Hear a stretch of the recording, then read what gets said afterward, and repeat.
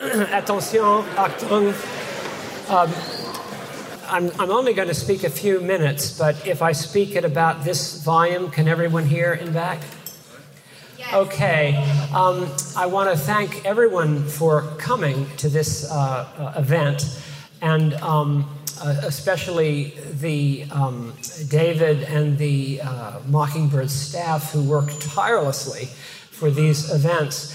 I was reflecting that the numbers this year, and I think I've been to all 11, have never been better. The vitality is extraordinary, and the quality of the substance has been mind-boggling. Would you not agree? I mean,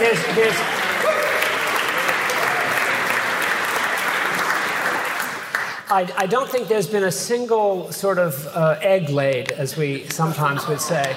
And every aspect, I went into to Nick's. I tried to go to all the breakouts for a few minutes, and they were unbelievably affecting today. But between Carrie Willard about her relationships with her sister, and then Nick Lannon preaching the gospel in such a way that I found myself crying within 10 minutes. When the gospel is really preached, which is extremely rare, it's extremely rare that the gospel is preached in its complete non-conditional character. It dissolves most human individuals, and as opposed to cats. I found as Nick was speaking, I just found myself with a lump in my throat. Not because of any particular illustration or subjective element, but what he was saying was so summoning and so giving so much room to human insufficiency. There wasn't a single if in the entire thing. So I just want to salute this remarkable thing. A number of people have come who I've known for many years from other walks of life, and I'm not going to welcome them, but they know who they are, and I'm deeply grateful that a few individuals have come from different corners of our lives. Mary Zahl is not here because every year this time, she goes on a 7-night, 8-day silent retreat in Massachusetts. And it's very important to her. So she was conflicted about it. I wish she were here, but she is, I can't get in touch with her. So anyway, what I wanted to do briefly is to talk about two core anchoring convictions that I think underlie the depth and the power of Mockingbird, and then one other, for me, unusual development. And that's what I'm going to talk about briefly. The first thing that the Christian gospel underlines, and all of you have received stickers that say it, is that the Christian conviction rooted in the Old Testament but fully explored in the New Testament is the profound fallenness of everyday human nature. And that is a devastating, important sort of William Faulkner kind of truth that is in radical coarse confrontation with the human spirit in any time and epoch of human civilization. And the problem with an overly optimistic view of human nature, in addition to its vexing and paralyzing and disappointing and ultimately hostility-provoking consequences, is that not that it's evil or bad so much as it's shallow. The problem with the world's view of the human predicament, or what Fitz-Allison calls the problem of being human, is not that it's not well-intended or doesn't have a lot of good desires. I live in a state where the Governor Scott is always saying what you've heard before. Some terrible thing happens in the state, and he says, we must make sure that this kind of thing never happens again.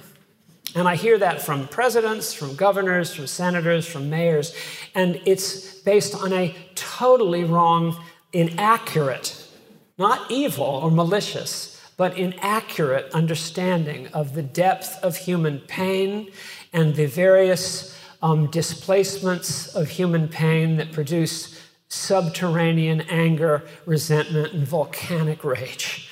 And that means that we're living in a world where the diagnosis is not so much kind of bad as you might say it's superficial and shallow. I've been thinking a lot about the music of Elton John recently. Like you, I've been going back to the mid-period of Elton John, songs like Island Girl and Someone Saved My Life Tonight, that period. And there's no getting around it, if you're into music of the 70s, that his music is fatally shallow. I mean, I keep trying to force it. Now, take, for example, the song Grow Some Funk of Your Own, which, I go to that song with high hopes. It's got a tremendous beat. It's got Bernie Taupin, or whatever his name was. It's got a great beat. It's got a great riff. It's got a great vocal. It has some humor in it, but it ultimately comes across as being shallow and nowhere near in the same category as the Stylistics, who are really talking about love's loss. I'm stone in love with you, puts Grow Some Funk of Your Own. So I use that example just to say, it's not that Elton John is bad or didn't mean well with Island Girl and Grow Some Funk of Your Own, but when you listen to it now, it feels superficial, right? Yeah. So the power of Mockingbird numero uno is that it deals with human nature in diagnostic reality. And some people think it's bad news, but inevitably it feels good. Whenever you see things as they are, you inevitably feel better. Nancy and I talk about this all the time. Why is it that sometimes the bad news makes you feel relieved? Well, this is just, you have to be dealing with the way things are, not the way things ought to be. And then you can begin to actually develop compassion and empathy. That's point one. Point two, if you have a low enough anthropology, you'll have a high enough soteriology. Now, you've heard me say this before, and it's a cliche, but it's just true in theology. If your anthropology is high and you think superficially or overly highly of the human ability to change the world and yourself, then your need for a savior will correspondingly go down. It won't be as important to you. If, on the other hand, you are aware that life is extraordinarily difficult for almost everybody at some point, and sometimes in an internally lasting way for a whole life that's scarred by unseen archaeological chasms of loss and pain, then the power of Christ's compassion exponentially increases. And that's why we say that this is a deeply Christian movement. It's a movement in which soteriology is everything. Many of you are doing this in your ministry. Many, many people here are living with a realistic version of life as it is, and a therefore powerfully magnified view of the grace of God in Christ. There's a statue that Thorvaldsen, the Danish sculptor of great authority in the mid-19th century, built, called the Compassionate Christ. You've seen it. It was built for the Kaiser's Church in Germany, Potsdam, although he made it in Copenhagen. And when the then rector of the Church of the Advent in Birmingham, Alabama, in the 50s, had a critically ill child at Johns Hopkins, a critically ill child at Johns Hopkins, and he and his wife left Birmingham to Johns Hopkins to try to be with their deathly sick child. They noted that the chapel at Johns Hopkins had a copy of Thorvaldsen's statue, The Compassionate Christ, and it meant more to them than anything, the presence of empathetic Christian outstretched arms in this world-class piece of art. It got them through the greatest crisis of their family's life. So he comes back to Birmingham, and what does he want to do? He personally made it possible for the Church of the Advent to get a rip-roaring, large copy of the Compassionate Christ, and they put it right in the church wall at 20th Street and whatever it is. And when you pass by, that wasn't put up there to be some kind of monument to a Athanasian Christology. It was put up there as a statement that the rector and his wife could not have made it through the disease of their child.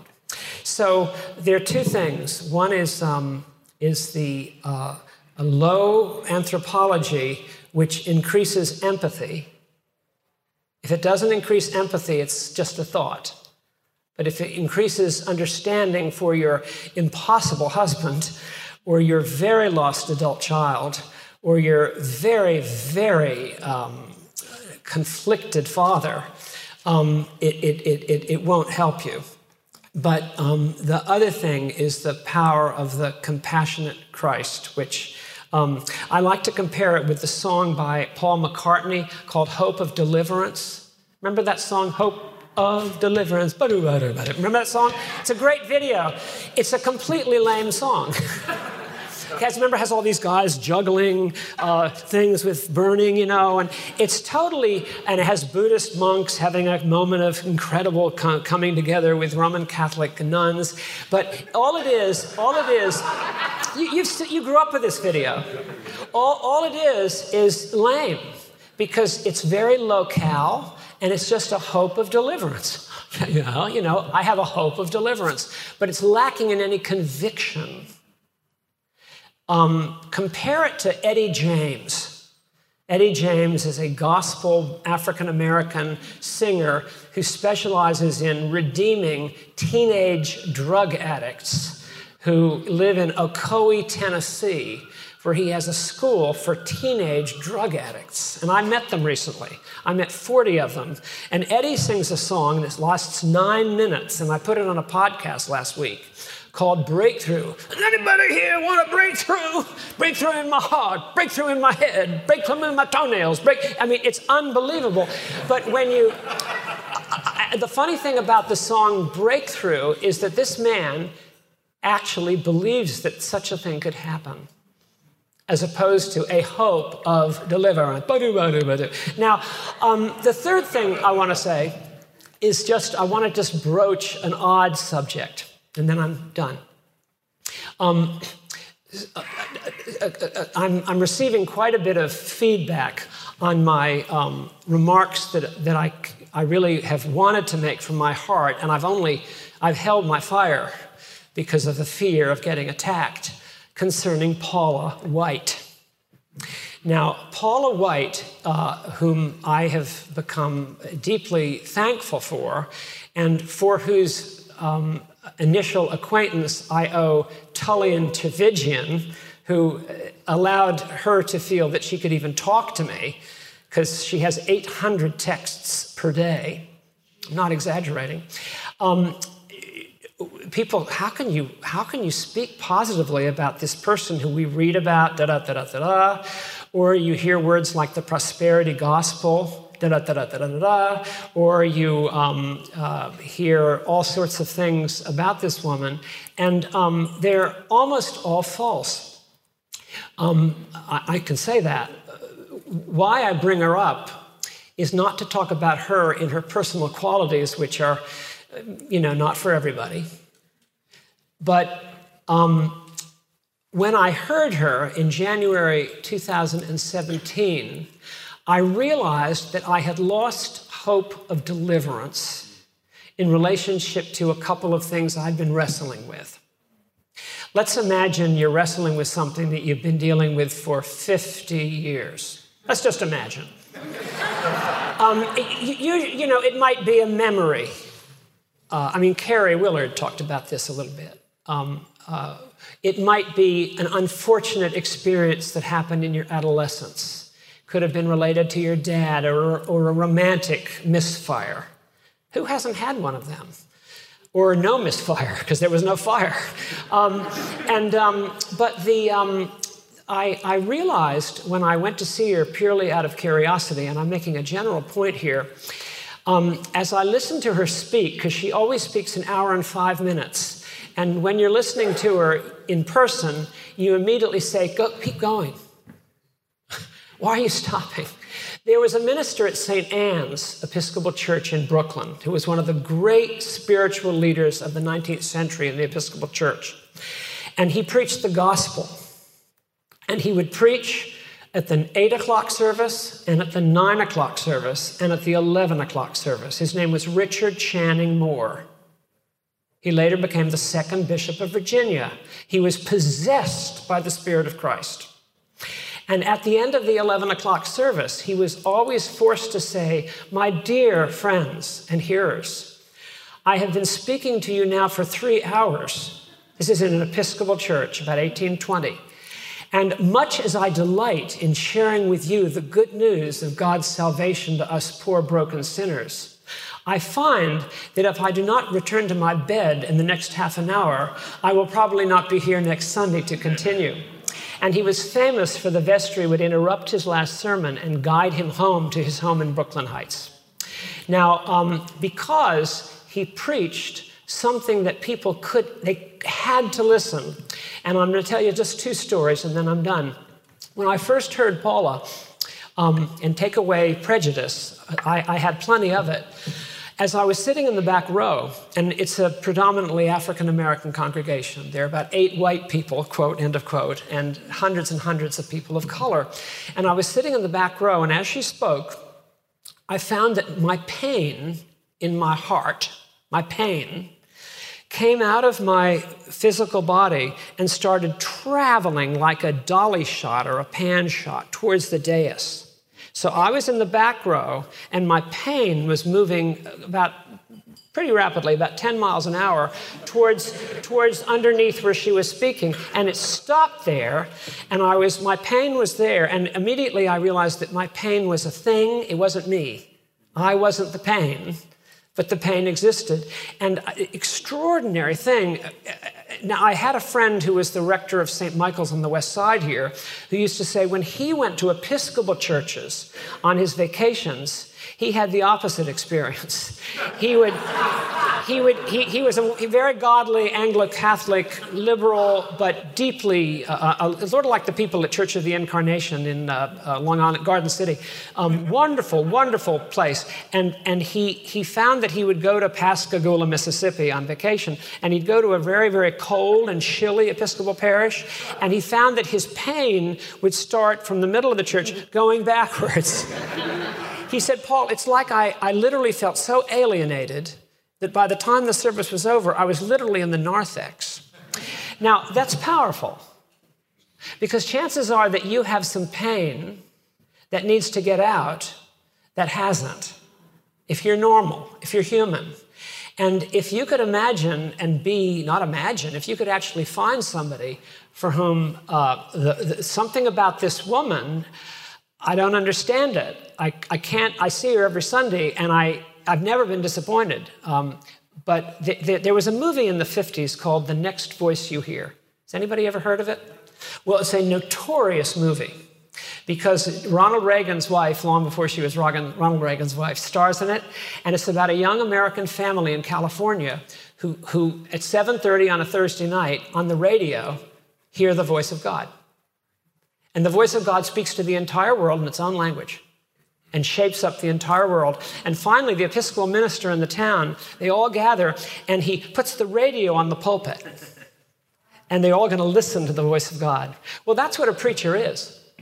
A preacher is a person who should be standing here, as it were, with a radio to the best of your ability and in faith, connected to the Word of God. Well, for whatever reason, when I hear Paula White, I don't understand it. I see a radio. Now, the last thing I'm going to say is, you'll laugh about this, but it's important to me. One of the things, whenever people say the idea that God became a man, a person, the idea that I could take my pain and abreact it in such a way that I could become an integrated person, always turn off when they say the idea that. If it's an idea, it's nothing. When I heard Paula, I realized with so much of my very sincere and I think correct faith, which had worked in many situations, I had lowered my expectations. I didn't really believe that God could actually take the worst impasses and concretely shift. She's always saying, I see a shift. And I say, I see the tea leaves. I see a shift. And on the 18th of February, during a service at night, while she was speaking, I don't know why it happened, but I had a vision, an extraordinary vision. And the vision was truly like Joan of Arc describes her visions. I've had them before, but this was devastating. And I knew something had shifted. And within 5 minutes of the vision, the following songs came into my mind while sitting in the church. Brandy, You're a Fine Girl by Looking Glass. The OJ's Love Train. The Spinners, Could It Be I'm Falling in Love? The Hughes Corporation, I'd Like to Know Where You Got the Motion. Roberta Flack, Killing Me Softly with His Song. Maria Muldaur, Midnight at the Oasis. Are you out of your mind?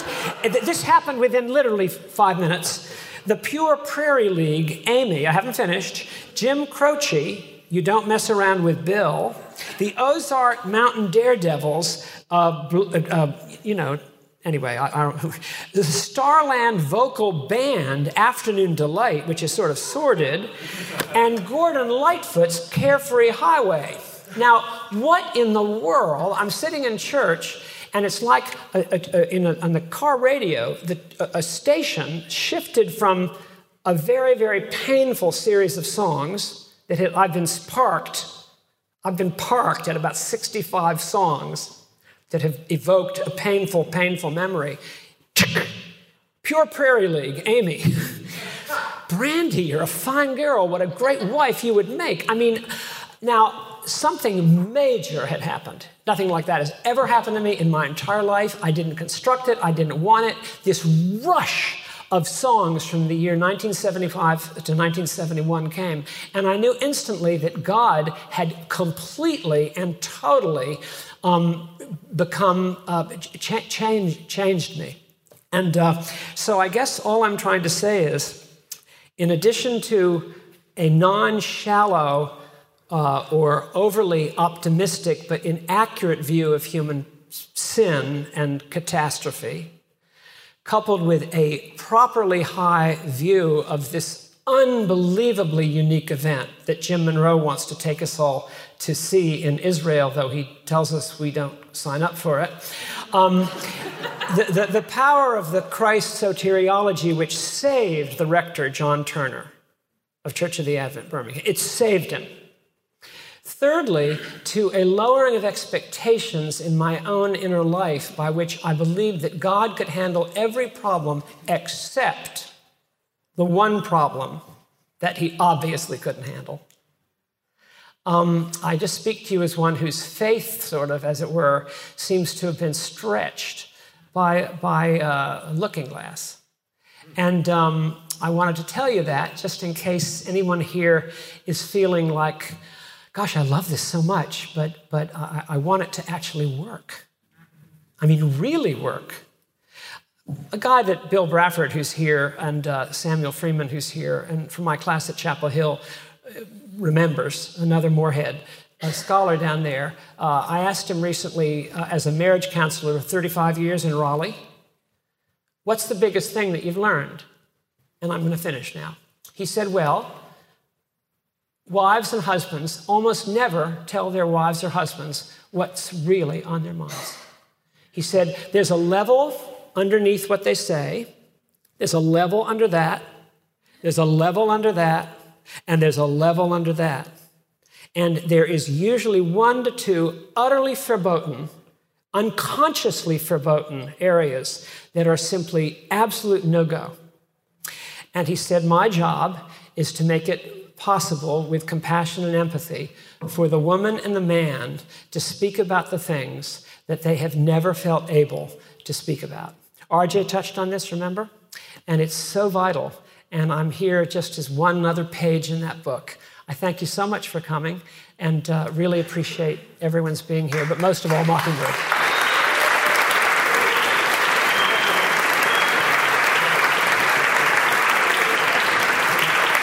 Thank you.